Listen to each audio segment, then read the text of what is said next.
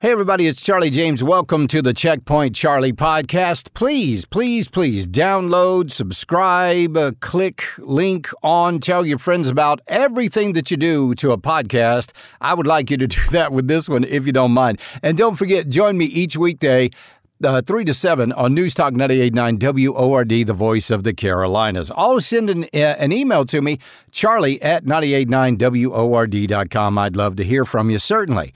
So today, Jack Smith announced another 4 indictments against Donald Trump. 4 more indictments. All told, if Donald Trump is prosecuted, convicted, and sent to jail, it could be for over 500 years. 500. Now, it's pretty obvious that the Biden administration has weaponized all of our intelligence agencies against their number one political opponent, Donald Trump. There is not a single poll out there that does not have Donald Trump as the front runner in the Republican primaries. Not one. It's not even close, really. Well, the folks on the left, the Democrats, the intelligence community, want to make sure that Donald Trump is never, ever elected president. Thus, all of these indictments. We've got Manhattan, we've got the state of New York, we've got Jack Smith and his investigation, and then, of course, we've got the possible indictments to come in Fulton County. These indictments are all designed to do one thing and one thing only.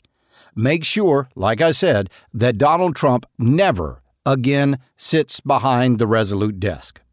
So a lot of people on my show today, and myself included, we're actually talking about how we have now really and truly turned into a banana republic. And we all know what that means. We all have a sense of what that means, but it's really very appropriate in this case. You see, the term banana republic was actually used in 1901 in a book by O. Henry. The book, it was actually a short story that he later adapted for use in his book Cabbages and Kings, according to Britannia.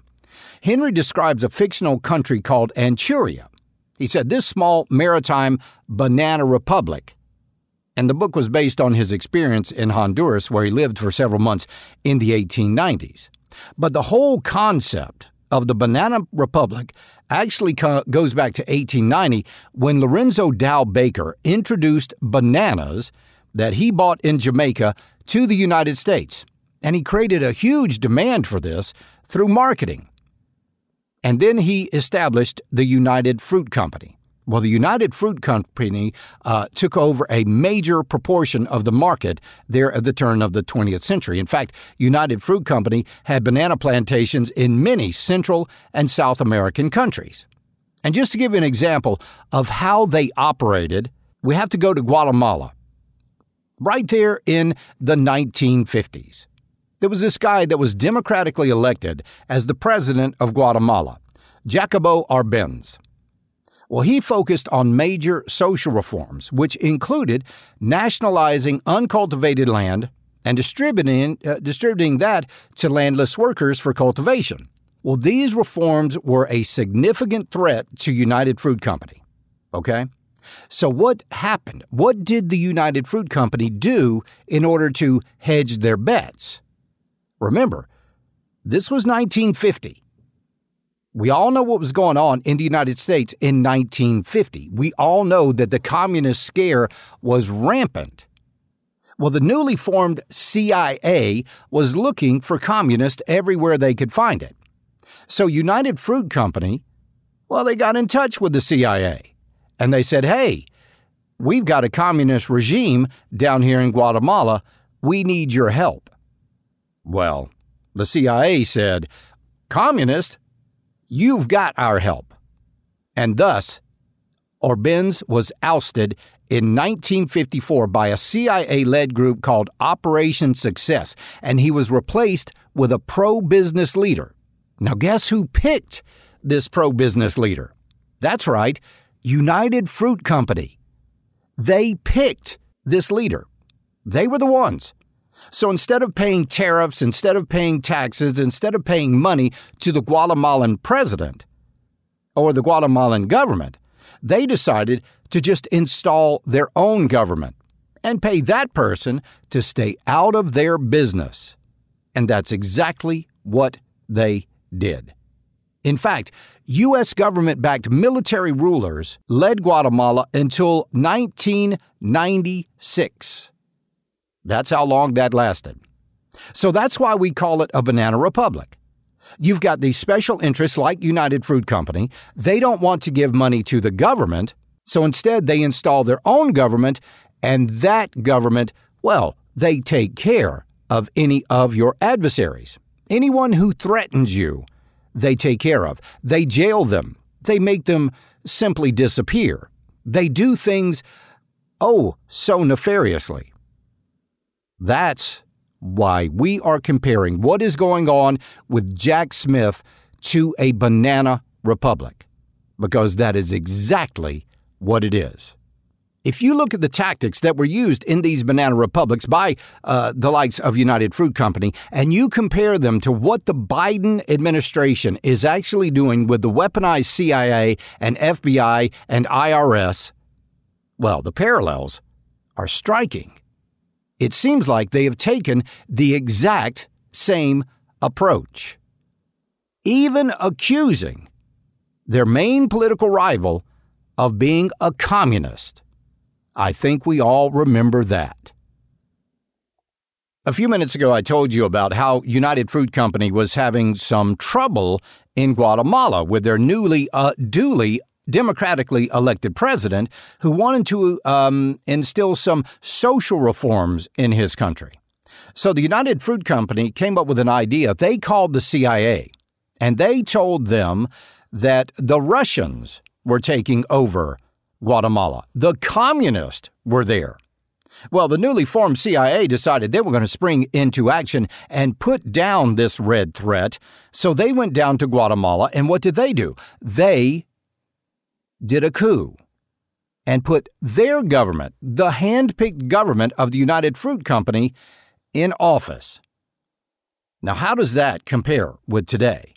Well, if you look back at the 2016 election, even before the 2016 election and after, during Donald Trump's presidency, what did we hear every single night and day on the networks and CNN and MSNBC?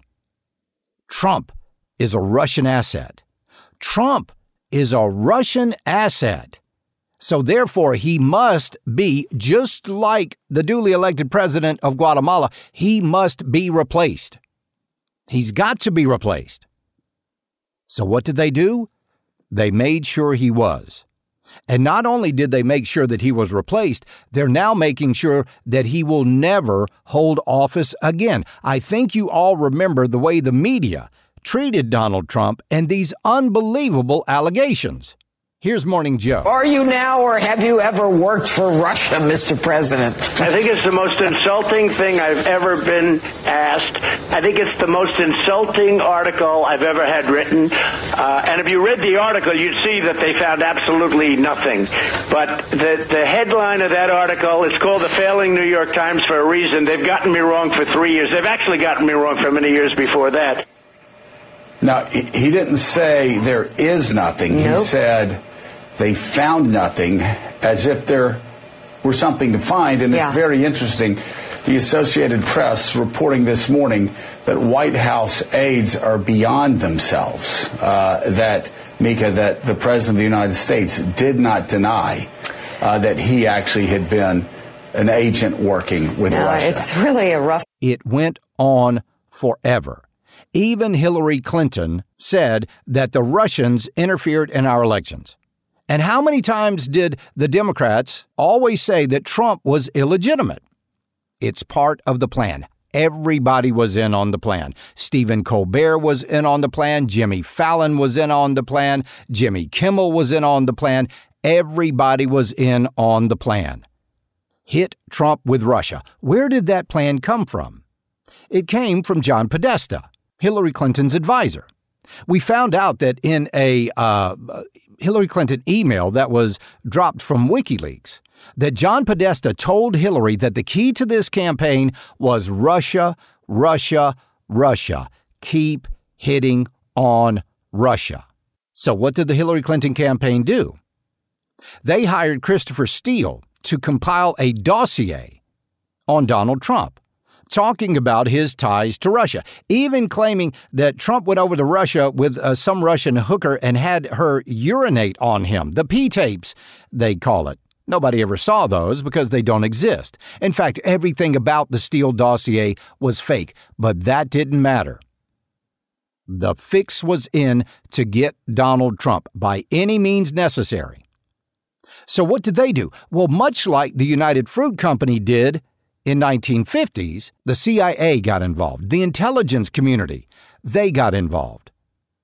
They knew the Steele dossier was fake. They knew it was paid for by the Hillary Clinton campaign. They knew there wasn't a shred of evidence that was true in that dossier. But what did they do? Did they come out and tell the American people, no, American people, this dossier, there is no truth to it? No. Did Jim Comey at the FBI come out and tell people that the dossier was fake and untrue? No, he didn't even tell that to the President of the United States, Donald Trump. The only thing, by his own admission, he told Donald Trump that there was a dossier compiled against him. He failed to mention who actually bought and paid for that dossier, which was the Hillary Clinton campaign. And why not? These people were all in on the fix. Get Donald Trump no matter what it takes, even if we lose our integrity, even if we have to lie, cheat, and steal, get Donald Trump. But Donald Trump was elected. It didn't stop. It continued. But this time, Donald Trump got a little too close to Ukraine. In a phone call, Donald Trump told Zelensky that he had some insight into some corruption that was going on in Ukraine, and maybe he should look into it. Well, there was a guy named Lieutenant Colonel Vindman who monitored this call and said this was against national policy. Now, what Lieutenant Colonel Vindman failed to understand that the president cannot violate national policy because the president is national policy. But that didn't matter to Lieutenant Colonel Vindman, who was born in Ukraine and who was actually offered the position of Ukrainian Minister of Defense not once, but twice. So they impeached Donald Trump for that phone call.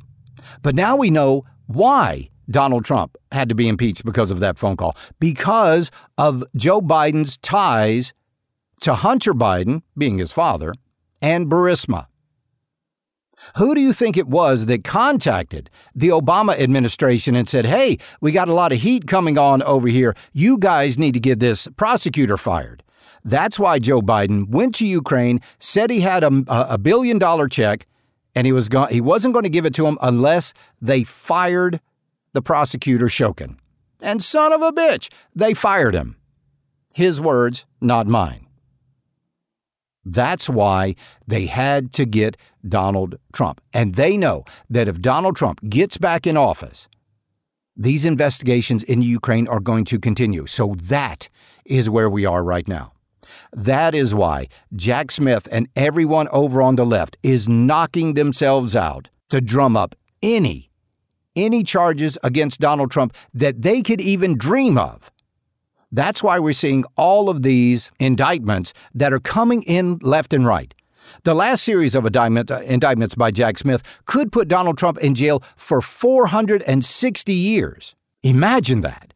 460 years. How do you fight against that? How do you fight against a corrupt government that has weaponized everybody in the intelligence community? Even Chuck Schumer said, the intelligence community has 6 ways to Sunday of getting back at you. Well, that's exactly what's going on right now. They are getting back at Donald Trump, and they're doing it to protect Hunter Biden and ultimately Joe Biden. We found out how many lies that Joe Biden has told when Devon Archer testified this week that, yes, Joe Biden was interested and involved in Hunter Biden's business dealings, even making phone calls to his business partners. Oh, they never discussed business, they said, but they didn't have to. He wasn't there to sell the business. He was there to sell the brand. Joe Biden is the brand. And what Hunter Biden was trying to prove at these dinners was, hey, all I got to do is pick up this phone and I got the vice president online. That's all I got to do. Here we go. Want to see? Beep, beep, beep. There it is. Hey, Dad. Hey, Hunter. How you doing? Just having dinner with some guys. Why don't you say hey to them? Hi, guys. How are you? Thanks, Dad. Talk soon. See, guys? See how easy it is for me to get in touch with the Vice President of the United States? Imagine what I can do for you. That's what it's all about. The real corruption, the real person who needs to be indicted isn't Donald Trump. The real people that need to be indicted are Hunter and Joe Biden, all the Biden clan, the Biden crime family. They are in corruption up to their eyeballs, every single one of them. And the mainstream media is more than willing to just completely overlook everything that they're doing. Everything. Because if they don't, then maybe their reputation is at stake. We've got to protect Joe Biden because after all, it was us, the media, that told everybody that Donald Trump was bad, that told everybody that Donald Trump was a Russian asset, that told everybody that Donald Trump blah, blah, blah. And if we allow these Republicans to get any dirt on Joe Biden, well, that's just going to make us look bad and lose what little credibility we still have, which isn't much. So yes, when you talk about a banana republic, when you talk about going after your political opponents, when you talk about people like George Soros, who is paying a ton of money to get secretaries of state and attorneys general in place so that they can handle this dirty work. That's how it's done. So yes, you are exactly right. We are in a banana republic, and Joe Biden is the top banana. This is the Checkpoint Charlie podcast. I appreciate you spending time with me.